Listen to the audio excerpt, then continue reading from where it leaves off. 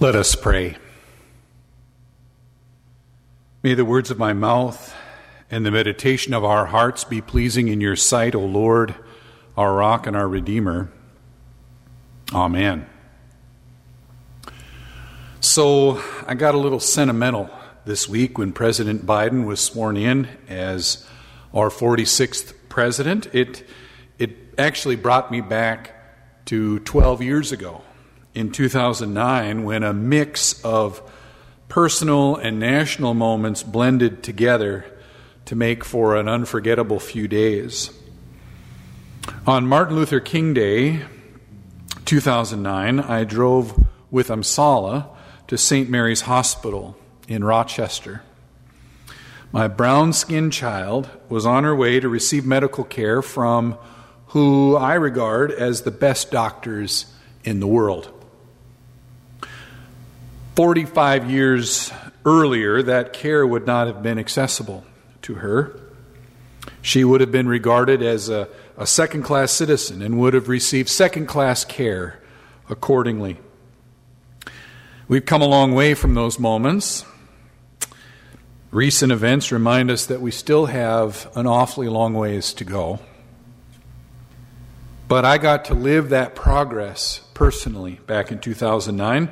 And the very next day, as a sign of how far we've come, President Barack Obama took the oath of office on Tuesday while Amsala slept under anesthesia and received a stent in her pulmonary artery. This past week, Vice President Biden became President Biden, the oldest person to take such an oath. He comes to power at an historic moment in our nation's history as we grapple with a gigantic public health crisis and a subsequent economic crisis. And there is this tiny little looming domestic terror threat, too. Now, time will bear out if President Biden is up to the task, but we're all counting on him and his team to do good and faithful work. And we pray it will be so. But wouldn't it be interesting if one of President Biden's first acts was to appoint a team of computer programmers and IT guys and gals to help lead us through this next phase of COVID-19 mitigation?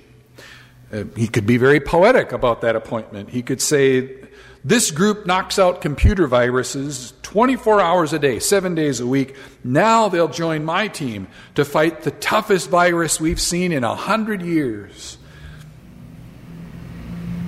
So how would you feel if our nation's public health crisis, economic challenges, domestic terror mess were all entrusted to a team of IT personnel? I mean, I guess part of me would have to admit how much worse could they do. But most of me would be apprehensive. Now, I have a great deal of respect for computer programmers. They are great at keeping our computer networks going, and that's pretty darn important these days. But to be honest, that group of folks doesn't know really anything about dealing with actual human viruses. Right? Fighting the toughest virus we've seen in 100 years. That's very poetic. But being good at deleting computer viruses does not make you terribly qualified to deal with the coronavirus. That's why the story of Jesus, as Mark tells it, is so surprising. Jesus has the most important message of all time to share, right? He was engaged in the most important project to ever be accomplished, right? And what does Jesus do? Well, let's read about it from Mark chapter 1, verses 16 through 20. Mark writes, as Jesus passed along the Sea of Galilee, he saw Simon and his brother Andrew casting a net into the sea, for they were fishermen. And Jesus said to them, follow me, and I will make you fish for people. And immediately they left their nets and followed him. As he went a little farther, he saw James, son of Zebedee, and his brother John, who were in their boat mending their nets. Immediately he called them, and they left their father Zebedee in the boat with the hired men and followed him. Word of God, word of life. Thanks be to God. So, here's Jesus, the incarnation of God's holy word, the presence of the living God among people, and he's about to announce that the kingdom of heaven is near. The kingdom of God is right around the corner, and recruit people to help him usher it in. And where does he go? Galilee. To Galilee, right? Galilee was a far-off place in Israel, about as far away from the power center of the culture as you could get. It was an unimportant region in an unimportant country, and as unimportant a place as you could go. There were no people of influence in Galilee. There were no people who were experts in their fields in Galilee, but that's where Jesus goes. And after he announces the arrival of God's kingdom, he sets out to choose followers to help him lead this spiritual revolution. But apparently Jesus has a different idea of who the best people would be for that job. I would choose people with a gift for speaking, those trained in the art of persuasion. I would choose people with gifts of preaching and teaching, those with great people skills. But Jesus chooses fishermen. He walks up to Simon and Andrew, and a little later to James and John, and says, "Follow me, and I will make you fish for people." Now let's be honest, that phrase, fish for people, makes a clever pun, but trust me, the skills needed for catching fish in no way make you qualified to be an evangelist. Fishermen are not noted for the gift of gab. Ask any fisherman what drives him nuts, and he'll tell you, or she'll tell you, it's being in a boat with someone who wants to talk. Right? Furthermore, the skills of baiting and reeling don't make you a natural fisher of people. You can't dangle wax worms in front of people in order to get them in the boat. You can't walk up to a crowd and throw a net over them and drag them in to be part of worship, right? Don't even try it, right? It will not work. It might even land you in jail, for goodness sake. Fishermen are simply not qualified to help usher in God's kingdom. At least not from the world's perspective, right? And yet Jesus chooses these most unlikely people from the most unlikely of places to follow him.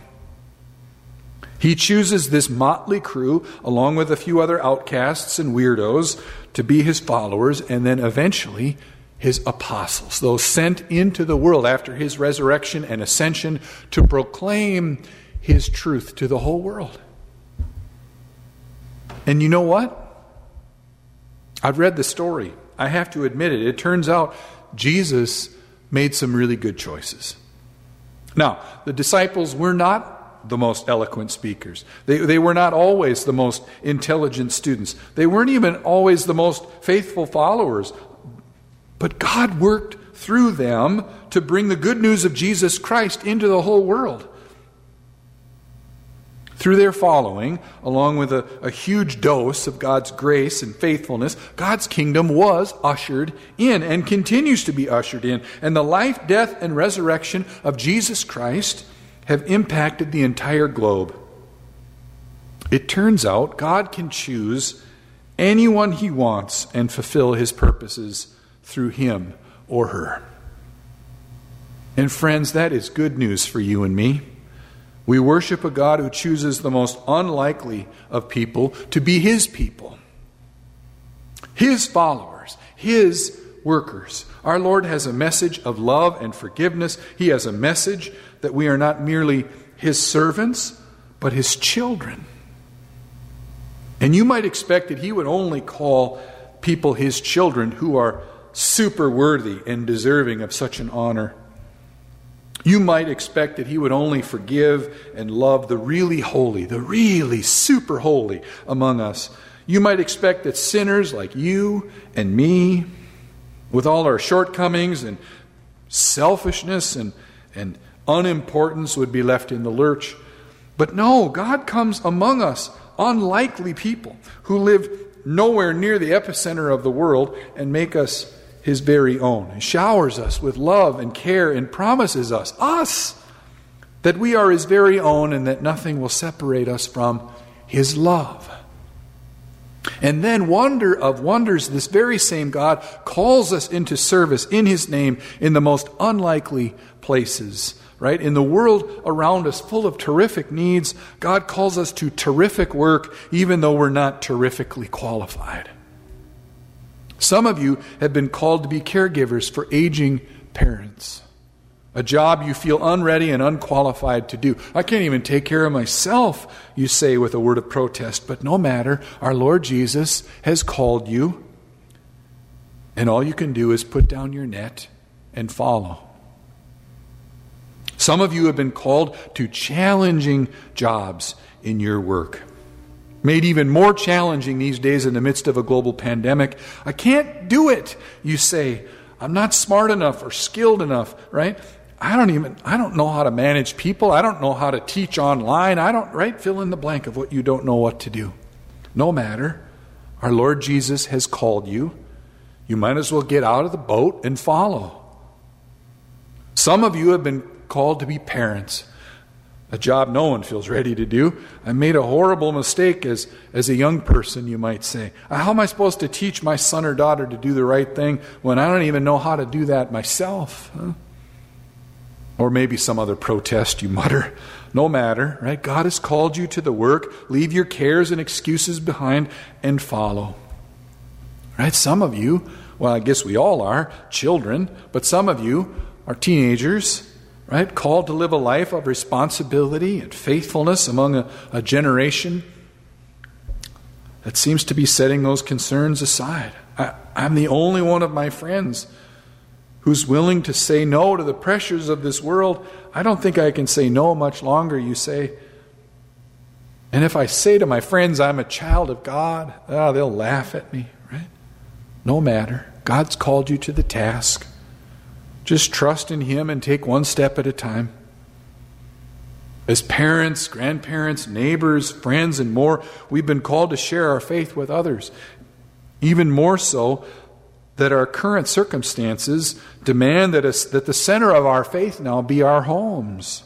I can't do it. You say, I don't know the Bible well enough. Not even close. I don't speak well enough. I'm not smart enough. But no matter how much we protest, God is calling us to stand firm in our faith, in our status as children of God, and to share with others what our relationship with Jesus means for us. It's time to drop what we're doing and follow. Among us today are people who are facing the death of a loved one. The call to pick up deep roots and move. The call to marriage, the challenge of passing on faith to the next generation, and many more callings that our Lord unexplainably places on us. Right? We were reminded last week by Pastor Megan that our call as brothers and sisters in Christ is to continue the work of racial justice. Sometimes by simply being willing to listen to the experience of someone else and examining our own privilege and bias. And we continue to be called to carry forward courageously in the face of this global pandemic, working to do the things that we can do to slow the spread of COVID-19, even if that means making some pretty big changes to our daily lives. Sometimes we barely feel called to do any of that, much less all of it, right? And we wonder, why on earth has God entrusted us with so much? Right? You remember those parables that Jesus tells about the kingdom where the master leaves town and entrusts the business to his slaves? Jesus said God is like that, right? Now, no businessman or businesswoman worth his or her salt would ever do business that way. No president would run a country that way, but God does. God does crazy things, unlikely things like that all the time. With a simple ceremony involving water and a few spoken words, our God claims us as His own, promises us forgiveness and everlasting life, and puts us to work in His world. With a small piece of bread, Right? God tells us that we become what we eat, the body of Christ, the body of His Son, our Lord, Jesus Christ. And with that little morsel, promises that our faith is fed and that we are strengthened for this journey and our work in the world. And in order to change that world, this God takes on flesh, climbs up on 2 beams of wood to die, and then calls each of us to share that wild, wild story with those around us. Right? Friends, however you're connecting to this message today, on the radio, on Facebook, here in this sanctuary, or because this video showed up on your recommended videos list in the year 2027, we who are worshiping together across time and space are gathered as a group of unqualified, overwhelmed, unlikely disciples. But we are called by God. We are called to be His children, called to be His people. I don't know why God chooses those that He does. I don't know why God chose me. I don't know why God is choosing you. We are sinful and broken and foolish and forgetful and selfish and crude and largely untalented. That's just the list about me. I can't see why God would choose us. But He did. He does. As unlikely as it seems, God has promised you a place in His home forever, a place that you will experience most clearly when He raises you from the dead, and a place that you can savor even now by faith. And in the meantime, this same God has given us work to do, sometimes in places that don't seem to make a lot of sense to you and to me. For whatever endeavor you've been called, God has called you to it. As unlikely as a candidate you think you are, right? If God can change the world through fishermen and tax collectors, He can change your heart and your world through you, right? May the peace of Christ be with you, and may God bless you in your following and in your fishing. In the name of Christ. Amen.